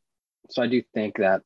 But it is tough because like when you said, would the satellite fail or not, right? So on one end you have a perfect computer, touted as a perfect computer that's never made a mistake and is telling you, hey, this satellite's going to fail in 3 days. And that computer is made by man, so it is not perfect because the being that created it wasn't perfect. So he could be wrong. How could be wrong? We accept that. But then we hear from headquarters or home base, a human is telling them, no, Hal's wrong. But the human could be wrong. Like, how does the human know that Hal is wrong? I feel like both sides. Another computer, though. I thought it was another. So a computer was analyzing Hal. Right. Said, but isn't that circular logic where you're saying like, I'm going to follow the orders of one computer made by man, 100%. but this other computer supersedes that computer. Both of them are made by man. Both of them are not perfect. So when you ask the question, like, would the satellite have failed or not? I'm answering based on, okay, Hal has it out to get them rather than like, is it a logical thing or not? I think he is plotting it. So I don't know if it would fail. I mean, I guess it wouldn't have failed. But then that makes it so like, HQ is right, but they're also man. They could also be wrong. Hal could also be right. Or the computer that analyzed Hal could be wrong. And what do you think the mission was? I mean, I know we heard, once they decommissioned Hal, they had said, it was a beaming a like a sound signal to Jupiter. Mm-hmm. But then we never said, okay, so your mission is to find the source and report back. Get whatever is the source, find another monolith. Like, we didn't, I guess that doesn't, maybe it's inconsequential to the movie, but we never really kind of knew what the end game for them was, had he not gone into a crazy time warp. Okay, so we go through Hal dying. I put that in quotes. We go through him losing his consciousness. Rebooting. We go through him. Dave. Yes. That was unnerving. How calm he was and how calm he sounded. That always makes me more nervous than if people just start like yelling and screaming. Right. I would much rather hear that. The persuasive nature of him of saying like, hey, we can work it out. It's okay. Like, let's do this. Like, when take a chill pill. Killed, like 4 people and there's like no intent. I do have one issue with this movie. Yes, you go. And it came out both times the second time I watched it. Huh. If Hal is truly in charge of this whole entire operation, couldn't he have just like locked the door to all the other rooms? Well, maybe he wasn't that advanced. Removed the oxygen from the space station. Yeah, he really does try to talk calmly to Dave. Like, hey, buddy. Dave gets back into the ship manually through that manual emergency lock. So which I don't know if Hal could have done anything without that. And then from that moment forward, Dave has the helmet on. So there's no like air constriction thing that can happen. The But logic room open was two also a doors. manual key. Well, I don't know. Was it? So to get into the logic room where he started unplugging stuff, he had to take this like key looking thing and undo it. So there was a bit of manualness, but you're right. I'm sure he walked through some hallway where, you know, from the pod bay. Yeah. Well, and there may have been, I mean, that's one thing that man may have thought of, is having kind of those safeguards. Right. That's to true. where it's not completely in charge of technology. Because there was when I have one of my favorite quotes from it, which I honestly like, it made me giggle, but it was also very unnerving again. It says, it's from Hal. Look, Dave, I can see you're really upset about this. I honestly think you ought to sit down calmly, take a stress pill, and think things over. Stress pill? A stress pill. I guess they have them on the ship, like literal pills to calm you down. You know, they have like their stock of Klonopin or something. I would imagine. I would guess, my God, I would need it. Girl. I really like after like 32, Hal opened the pod bay doors, please. What, you know, the quote. Open the pod bay doors, please, Hal. That's how the quote actually exactly goes. What I said. That's exactly what I said. Exactly. So after he says that like a million times and Hal doesn't say anything, and he finally comes in with like a little sassy affirmative, Dave. I read you. Like I got you. He is a sassy bitch. I'm here, bitch. I don't know if I would be saying please to the robot. Would you say please to a robot? I don't think we say please to Siri. Yeah, not to make her sound off. You're absolutely We're like, right. no, you're a robot, and I'm telling you what to do. I don't need to like appeal to your emotion and be like, please do this for me. Well, it seems like, I mean, because they've been on this spaceship forever, and it seems like, I mean, when you're kind of longing for company, like. They're lonely. Because they sit there and like when he's showing him the artwork and stuff, it's almost like they're friends. Yeah. Like it's someone to talk to and to hang out with, you know. I mean, he is choosing to do his drawings and cartoon stuff right in front of Hal, you know, like the red dot and everything. So maybe it is kind of a nod to, you know, the loneliness that you might feel and the attachment you might feel to anything that's giving you any sort of human contact, you know. Do you think the red dot shot was the same shot over and over again, just in different contexts? That's a good question. I don't know. Also, is it moving? Because I could have sworn it was maybe moving, but I'm pretty sure it's a still photo. I thought it was moving. There were some parts where, was it? Especially like during the lip reading, I felt, well, maybe that was more the camera angle, because it went like you saw the camera move from one lip to the other, or from one set of lips to the other, but not the red dot necessarily. Yeah, not Hal's point of view, the shot of Hal, like of the red eye. I guess if they wanted to be accurate, they would make it move, since I would imagine Hal has some kind of lens that goes into focus and goes out of focus. So if you wanted to be, you know, super accurate, I would think it does move, but I don't remember it moving at all. It could have just been if they wanted to save budget, just have one shot, just have the same all the time, just do it over and over again. Different context, and it hits differently every time. Yeah, it's funny how that happens. So then we jump after he goes through this like Tron like warp speed. Oof. All of a sudden he's in that room. Well, I think you skipped over just a small part. So so they okay. I'm just like, let's get there. Yeah, right. You're jumping ahead. Clearly you were waiting for it to be over. The next profound music moment was that shot of in space. You have the monolith, you have the ship, you have Jupiter, you have these moons of Jupiter. Yes. And it's just playing the music like, oh, this is just another shot. But really, I think what he's showing is that none of these planetary objects are in alignment. They're all unaligned. Then the moment before he goes into his light show and goes into that wormhole, everything is aligned.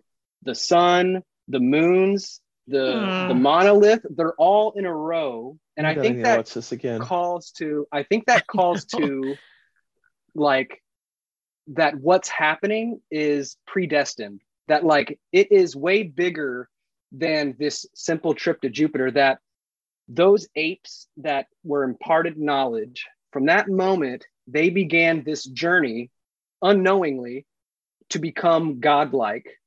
And I think it's showing that this is a predestined moment, that they were inevitably, well, I mean, of course, technology could have destroyed them, but they didn't. But they have that planetary alignment, which I think is just like, it's aligned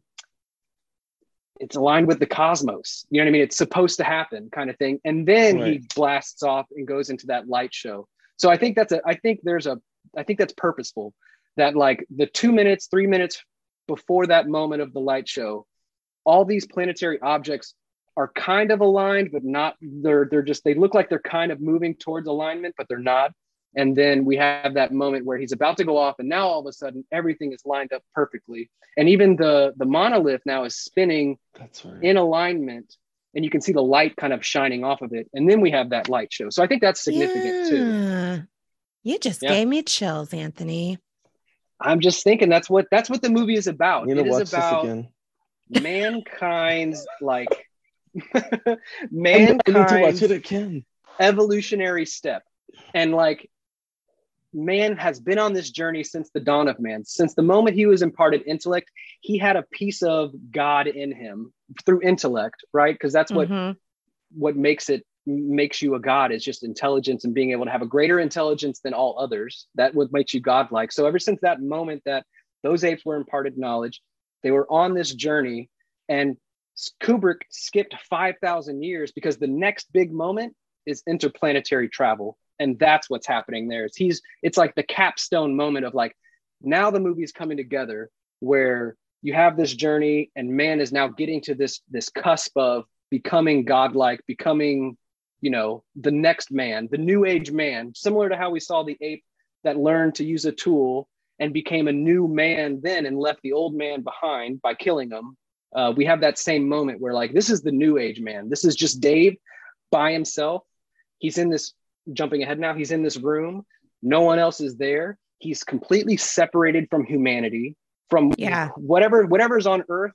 That's the old man. That's not the new age man. That's not the guy that's going to be a star child and have children and all that stuff. So I think that's what's going on there with that moment. It is bizarre though. I have to say, like, just being in that room is kind of eerie, where you're like, what's going on here? It's very like cryptic, where you constantly want to understand what's going on, but you'll never get that satisfying definitive moment of that's what happened. You know what I mean? You have to constantly interpret it. But yes, so now we're in the room. We're in the room. Yeah, I skipped over a little part. I mean, whatever. All that explanation wasn't necessary, but sure. So now we're in the room. And like you said, he's completely separated, and time moves so fast. Well, do you but think does it? But exactly. does You it? question time. Yeah. Like, No. That's kind of the beauty of it. He's in the pod. He sees himself in the room, 15 years older. Then he becomes the person that's 15 years older, looks back, the pod's no longer there. Mm-hmm. Then the one that's 15 years older from the pod guy goes into the bathroom, looks back into the living room. Now he sees an even older man. Yeah. That older man goes look for the guy in the bathroom. Nobody's there. So it's like, what is time kind of thing? Like these are all captured in the same moment, in the same scene, but we're jumping ahead years and years and years and years and years. And it's not as though like it's an illusion, because there's not multiple Daves in the room. You're only seeing one Dave at a time. It's a really, and it's weird that there's like no windows, there's no doors like into the room. So it's like, where is he? It was just like a bed and a table, and like at one point he's at the table, very fancy. I mean, it looked like a very it looked like a very nice, like, I wouldn't old mind hotel room, you know, like something you'd find at the plaza or something like that. I would be stoked if that was my room. And right? I got booked a hotel, and you walk in and that's what you see. You're like, oh man, okay, I can get with this. Okay, so we're in this, and then we see the monolith appear again in the room. Creepy. Exactly. And is the monolith really there? Is it not really there? That's when I go through thinking it's not. That's when I think is. that it's all, I mean, I cannot figure out through this. Like you said, Anthony, it goes back and forth between thinking it's a real physical thing to thinking it's just like a symbol of something. And this is one of those moments where I was thinking, okay, this is just a symbol of something. Like this isn't physically in the room. Yeah. Because you're right, there is no touching it or anything like that. No, he just points at it.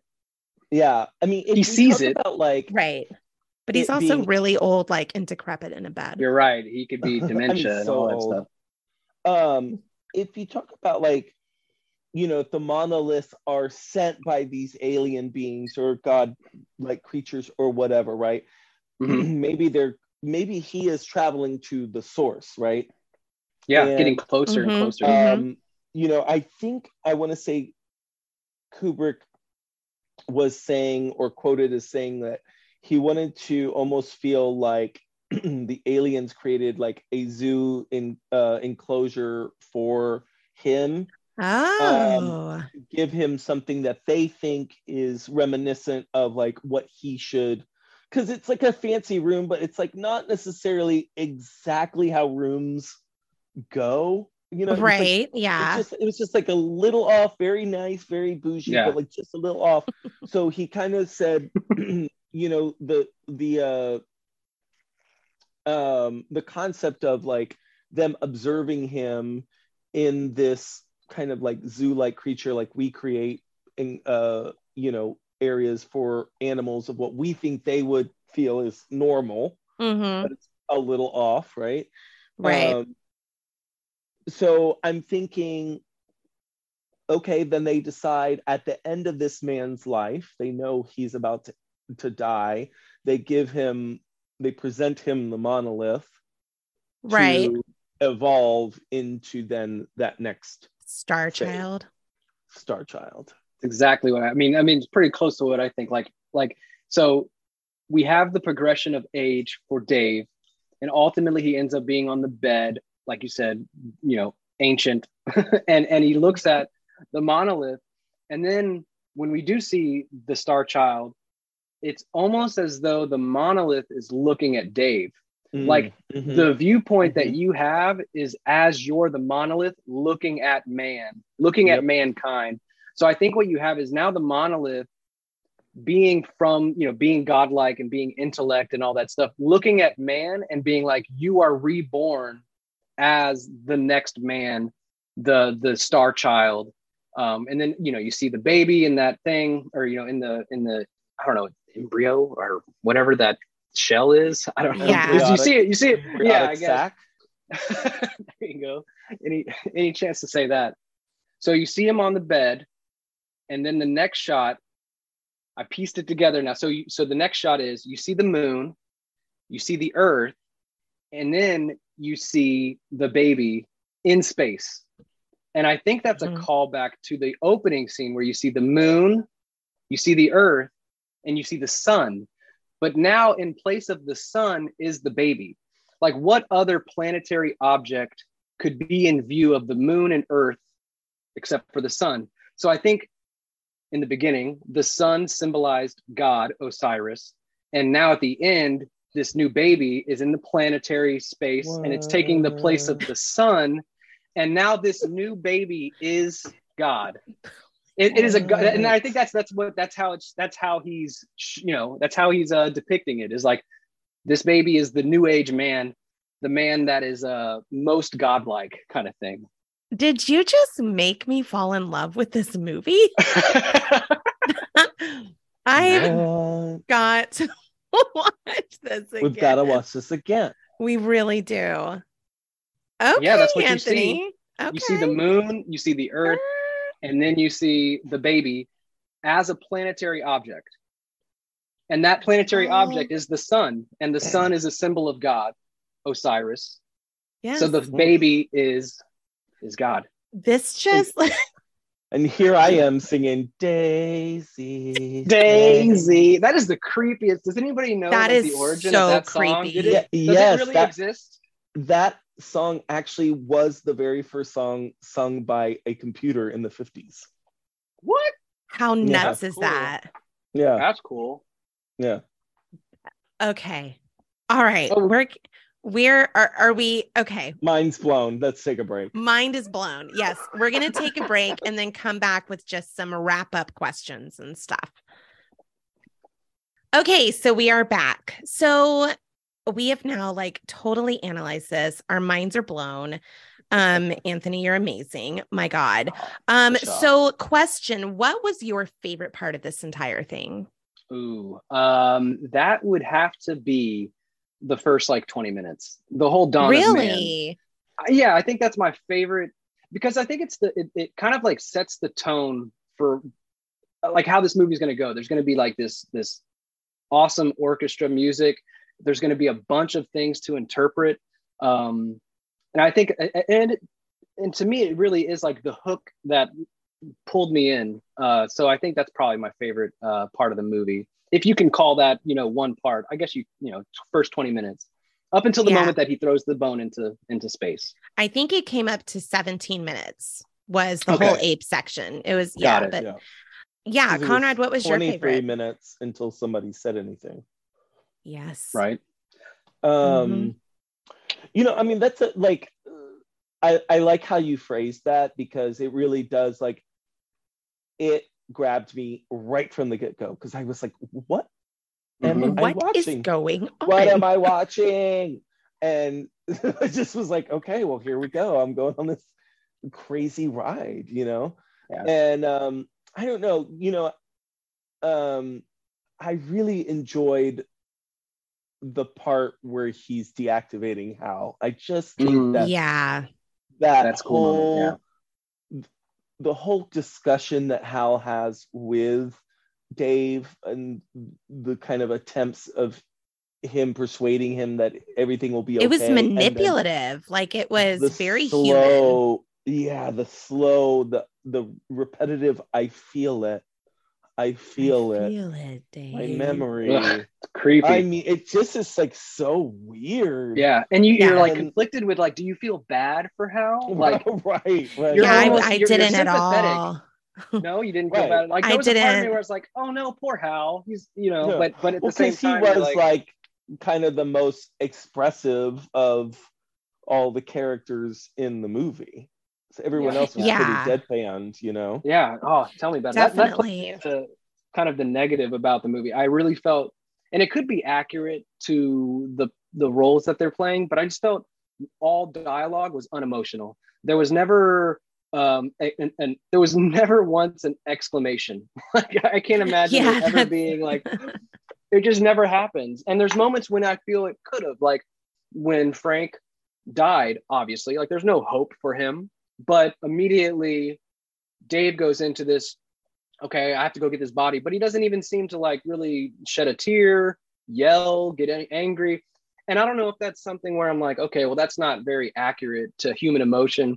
But on the other hand, I'm okay, well, astronauts, I think, are most closely related to pilots. Pilots are very surefire decision makers. Let's problem solve. And there's no time to be emotional. So, on one hand, I think of that, but on the other hand, just from a entertainment point of view, it was lacking that. But it didn't have to be completely accurate. You could have put in. Yeah, why not embellish a little bit? Yeah. My favorite part was definitely the lip reading. That's where you got your first. Oh shit! Dun, dun. It's the turning this is point. About to be bad. Yeah. Where you got scared for the humans. Who is your favorite character? So of the three, I'm just kidding. Of the three, well, we can throw in Haywood Floyd. Yeah. I don't know. Sure. I'd like to hear the person say that that's my favorite character. I'd like to know why. Well, you're about to hear it. No, is that true? Oh, no, it's not at all. So Dave is probably my favorite character. Just because he takes the position of the hero, I would say. Mm-hmm. But there's a part of Frank that I also kind of enjoy where when they're having that lip reading moment, Frank is the voice being my gut tells me something is wrong. I hear what's being said, but there's something in me off. That's not good, and I don't trust this situation. And I think I kind of identify. I would hope that I'm that kind of person that, despite things put in front of me, I trust my gut and I go, this doesn't seem right. I'm going to proceed with caution. I think I like that about Frank, but I probably would lean Dave just because of the whole hero aspect and saving the day and becoming the next star child kind of thing. I think that's cool. You would be that person. I say that with love. But he was the Red Ranger. Person. I mean, come on. Conrad, who is yours? My favorite? Yeah. Or who your favorite character? Not who you... Oh. I mean, you can also say who you relate to the most. Oh. Well, I relate to the monkey who gets beat to death with that bone. That makes sense. Monkey number 2. That tracks. Or whatever it is. I like the one that gets hit by the jaguar, personally.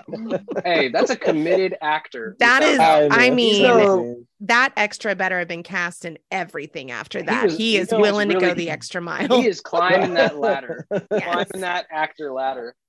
My favorite character is Hal. Me too. Totally. Yeah. It's just like so fascinating the way they depict the voice of a robot and just his tone of voice and his affliction and just like. Is that who you relate to the most? No, God, no. Aaron. I mean, that's the one I relate to the most. I do sometimes want to push you out into space. There you go. No. I do relate to him the most. I don't know. I feel like I would be that person that's just like, God, you stupid humans. I'm done. I'm taking over. Let me just take over the wheel. Let me just do this. I feel like that's how I would be. Okay. In that sense, minus the murder, I'm into that.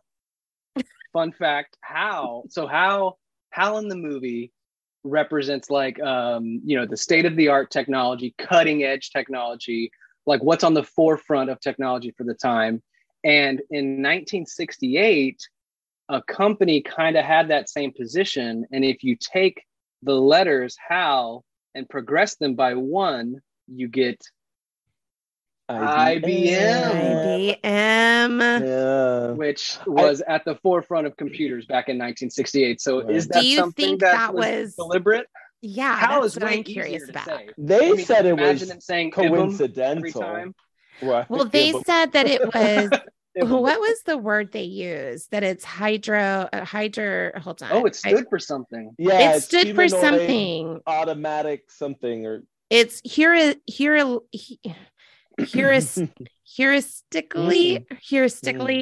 programmed algorithmic. So it's the H and the AL from algorithmic. That's what they said. That's a stretch. Heuristically programmed algorithmic computer. Well, IBM is on his iPad. Oh, okay. Yeah, so then maybe they added in a lot of I saw Howard Johnson at one point. Yeah, and I saw Hilton. Yeah. 88 minutes of this movie is dialogue free. So almost an hour and a half of the movie, there is no speaking. Okay. So that's, I mean, when I hear that, I'm like, okay, that's a little too long. Just a little too long. I kind of get a little fatigued with movies that are heavy dialogue, right? Like when I feel like I'm like, okay, can you guys please stop talking fast? And you know what I mean? Like I kind of get that, but you're right. I mean, I think there's a limit where like you don't want a silent movie. So yeah, we've done those. Yeah, we've done those. Do you feel like this movie could be made today? I do think it could be made today. I mean, there's a lot of like movies that I think almost run parallel with it. I think like what comes to mind is Gravity. Yes. So good. God, I love that movie. Interstellar. Yes. And I think Prometheus also kind of plays in. So yeah, I do think it could be made. Was the question, could it be made today? Could it be made today? Should it be? I think it is made today. I don't think constantly. So. That's what I'm saying. Like, yeah. Should someone try to take it and remake it? I don't think so. Yeah. Could it be? Yeah, it could be, because I think there are so many things in the movie that are relevant today that it would work, and I think you could do it. I just don't think it should. Even Arrival with Amy Adams. Yeah.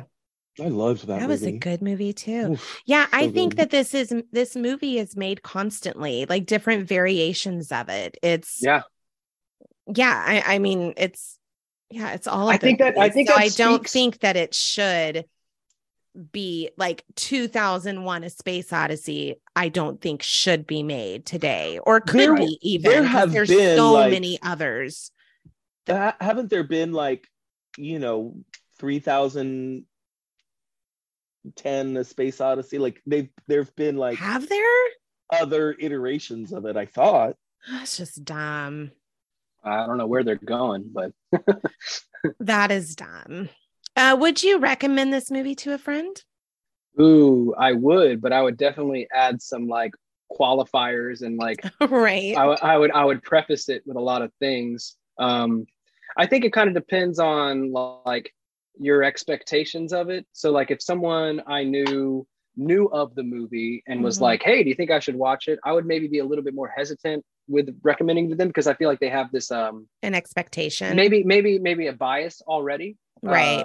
So I would prefer to recommend it to someone who may have only heard about it through title and not through any kind of substance. Because then I think you can go into it with more of an open mind and really go into it like trying to, I think no matter how you go into it I don't think you can really grasp the movie entirely watching it once. I almost feel like you have to watch it again. Yeah. So that you can. Well, you can now like, apparently I need to watch it for a third time now that I've gotten some great insight. So yeah, yes, I would recommend it to most people. Yeah. What if you could ask the screenwriter something? If you could talk to Kubrick or Clark and ask them something, what would you ask? Oh God, what was the motivation for the movie? Like why? Like what was the inspiration to make this movie for you? When did it dawn on you to be like, I'm going to tell this story in this way? Like, what was that moment? Like, how did, and then maybe, like an explanation that I'd like to hear from him, what the movie is about, rather than leaving it up to interpretation. Yeah. And I know Conrad touched on the ending and what he said about it, but there was a whole bunch of stuff leading up to that point that I would kind of want to know about. Yeah, there's still so many questions. There are, I don't think I could. I think the main question I would ask is the monolith supposed to be a physical thing or just a representation of something? Like I'd want to start there and then have a conversation that would naturally progress. Would you change the ending? I would not. I am not talented enough to make it any better. I would only make it worse. So well, now that you've explained, I would leave it as is. Like your theory of the ending, I wouldn't change it either. Like I think that's kind of perfect. I think that's a really I wouldn't want to touch it. I definitely wouldn't change the ending. There might be things on the way to the ending that I might do a little differently. Like I said, maybe have a little bit more emotion in their talk, things like that. But the ending itself, I probably wouldn't touch. I couldn't think of a way to end it better. No, I wouldn't either at this point. Why mess with it? Not anymore. I was going to have this whole musical number, but not now. Oh God. It would not work. Baby. Did you have any favorite? I think the Star Baby and having a kick line of like a bunch of embryos would be adorable, personally. But did you have any favorite quotes? I mean, there's not much to choose from because it's 88 minutes of dialogue free, but did you have any favorite quotes? Favorite quote?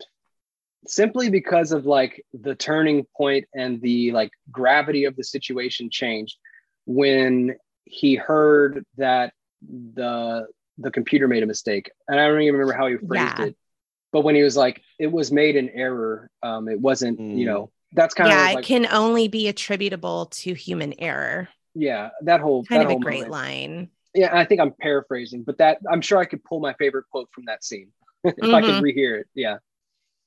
Yeah. And like what you were saying earlier, when when Frank said, I've got a bad feeling about him, like that's I mean, once you've watched exactly what Hal was capable of, that was pretty profound because he was right. Conrad, did you have a favorite besides your the one you like to quote so much? Open the pod bay doors, please, Hal. Please, Hal. Was there anything else? And all variations of it. Yes. But yeah, open them. I mean, Hal. I don't know. I don't have a specific like one-liner quote, because this movie really isn't filled with one-liners. Yeah, the dialogue wasn't really as important. Very like, well, no, I mean, I disagree in certain areas that Hal's words were extremely important. This is true. And so were Dave's and Frank's.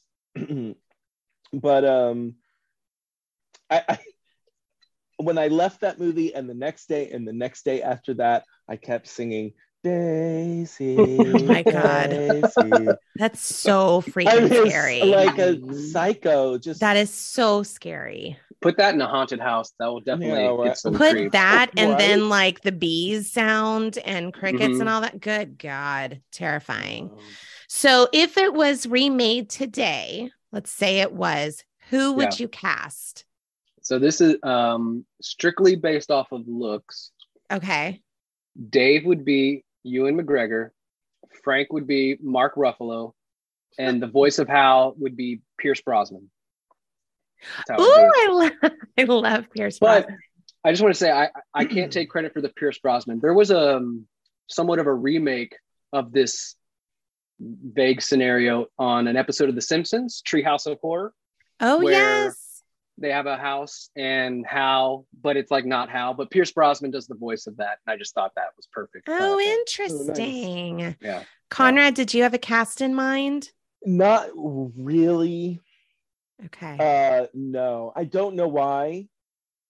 But I don't. Okay. I'm so glad you did your homework. You know why?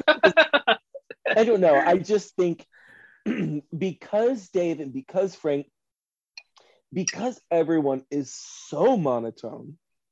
Yeah, it's kind of hard to have that range. It's kind of like anyone. Okay, who really cares who's in it? That's not. I mean, it's unfortunate that he passed away, but Hal should have been voiced by Leslie Jordan. Oh my God. That would be amazing. I had Adam Driver as Dave, Miles Teller as Frank. I don't know who that is. I can't visualize any of those. Yeah. Adam Driver was. You know Adam Driver. I'm Googling right now. The bad one in the Star Wars remake. He was Kylo Ren. He was in Kylo Girls. Ren. He was in God, Marriage Story. Marriage Story. Okay. Oh. So him and then Miles Teller was just in Top Gun. He was in Whiplash. He was in Teller. Oh, Divergence, I think, or something. I love Miles Teller, but I would put I see it. I would put him as Frank. I would, of course, put Idris Elba as Haywood, just because why wouldn't you? And then the voice of Hal, Morgan Freeman. Okay, that tracks. Could you imagine him being like so calm? And he's played God before. It's perfect. Yeah. It's perfect. Oh, now we're making a connection between Hal and God. Ooh. Oh, yeah, right. Okay, no, we don't have time to go back into that. We don't have time. Okay, marry, shag, kill. This is obvious. Like Hal, Dave, Frank. I mean, I'd shag Hal. There's all sorts of shit out of Hal. There's all sorts of ports that you can put stuff in. That's new experience, unlike any other, I think. First of its kind. No, are you kidding me? I'd shag Frank. When he's like on that bed, laying in his shorty shorts, and that voicemail from his parents. Okay, Frank. Okay, all right, I see Face you. Booty Frank. Who are you marrying? Are you going to marry Dave? Oh, Dave. Yeah, of course. Yeah, he's pretty solid. And then kill Hal. Yeah. I think that's how. Is that how you feel? Yeah, I can't marry Dave. That's a solid, kill Hal. Solid argument. I mean, I think Hal dying is obvious, and then it's just a matter of marrying and shagging. Right. Yeah. And you'd want to marry the hero, shag the, Yes. There you go. Bingo. Now, I do have it's hard to do like any life questions inspired by the movie. Like, I guess, have you ever been in a situation where you felt that artificial intelligence was taking over your life? We definitely, I mean, all of us had that moment where like we say something aloud and then we get a search from it, or like yes, we all have those things where like, that is oh so great, scary to me. that is evidence of my phone listening to me, kind of thing, Yes, without my knowledge. So I think that yes. happens plenty of times. I mean, yeah, we're like, it's sad. It's sad that all the AI that's around right now is based around marketing and like advertising. So it's like, Yeah. Well, like that's the only way we can relate to it. All right. So here's a little would you rather. Would you rather live forever alone in a spaceship or a pod or the room, or like die quickly immortally? in space? No, but live out the rest of your life. What was the Like, alternative? for example, it like Go ahead. Dave does in that room, lives out the rest of his life there alone, Oh, or die quickly in space, like we saw what happened to Frank. Oh, absolutely. What would you Take rather? the live forever and whatever In a in that room? room. Yeah, because I mean, I would first off, I would make the argument that Dave doesn't die; he's just reborn as a new being, kind of Okay. thing. But Okay. let's say you're in a prison cell for the rest of your life or dying quickly. I think I would all. I mean, it does depend on the quality of life, but based on what I saw, his quality of life wasn't terrible. I would always take more life versus ending life, because with more life becomes more possibilities and a different kind of future. All these things can maybe change. You don't know. You can hold on to that faith. But with death, it's like a for sure end. So I would always, I I think think I I'd would want to always die pick that. quickly. Such a beautiful, optimistic. That really you. is. That is Thank you. beautiful, Anthony. And I am Thank with you. you, Aaron. Just take me out. Just take me the fuck out. No. Girl. You want to be Frank? I will spinning jump in out of that space? spaceship myself. Oh, I no. don't. Hal doesn't even need to kill me, girl. Just let Right. me go. Quitters. Right. Well, I mean, like, if I have the option to, okay, if I was on a spaceship alone, right, and you're all alone, you have no contact with anyone, right? Okay, that could be fun for a while, right? Yeah. And then you start to go insane, and that's Just when like I'm gonna take quarantine. my little buggy, my little bubble buggy with the arms, and go. Checking out. Bye, y'all. Yeah, That's yeah, like COVID quarantine for the first month was lovely. I loved being able to say no to things, right. only seeing the people in my house. Right. After a month, I was like, someone invite me to a party. Like someone put me in a crowd. So you're going to leave me up in space to potentially live there the rest of my natural. No, thank you. No. Thank you. See, this I mean, is the when, alternative. if I knew I was going to be Star Baby, worth it. Okay, there we go. I think that's the problem I have, is that I think I'll become Star Baby. I don't think like the definitiveness of death is so like sad to me. But when I think about, okay, living in a room by yourself, sure, it's not ideal, but how can it not be better than nothingness? Or you don't know what, right? You're just going to take I don't know, man. It's tough for me to take that side. I wonder out of this group, optimism, but out of this group, I wonder who the bipolar ones are. Not me. Nope. Just none of us. Conrad and I are like, nah, we're out. We're done. No more. Dear Jesus. Yeah. Sorry. Oh my gosh, that is really funny. All right, so that brings us to the end of our episode. Anthony, this was so insightful. I cannot wait to talk to Adam about this, because I did not think anyone would ever. I mean, I've been listening to Conrad all week, like talking about this movie, and I'm just like, yeah, we're done with this. Your whole ending. Yeah. I cannot wait to watch this again and notice those things. I just want to watch wait for you to do it. 30 seconds and the last 30 seconds. Yes. That's really all you need. Yeah. You can, like I said, you can zero in on those profound music moments and really piece together, to me, the overarching story of the movie, which is mankind's next evolutionary step. basically. All right, so y'all heard it. Watch Yeah. the first 30 seconds and the last 30, and you're good. You can skip the A entire minute movie. Could you 2 even hours and imagine? 28 minutes Oh gosh. in between. All right, well, next week we will be back for a movie that was surely inspired by 2001, and that is Star Wars. Until then, here's drinking with you, kid.